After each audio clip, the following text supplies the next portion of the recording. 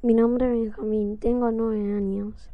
Hablo 2 idiomas, español e inglés. Nací en Argentina. Me siento muy feliz cuando juego FIFA o fútbol.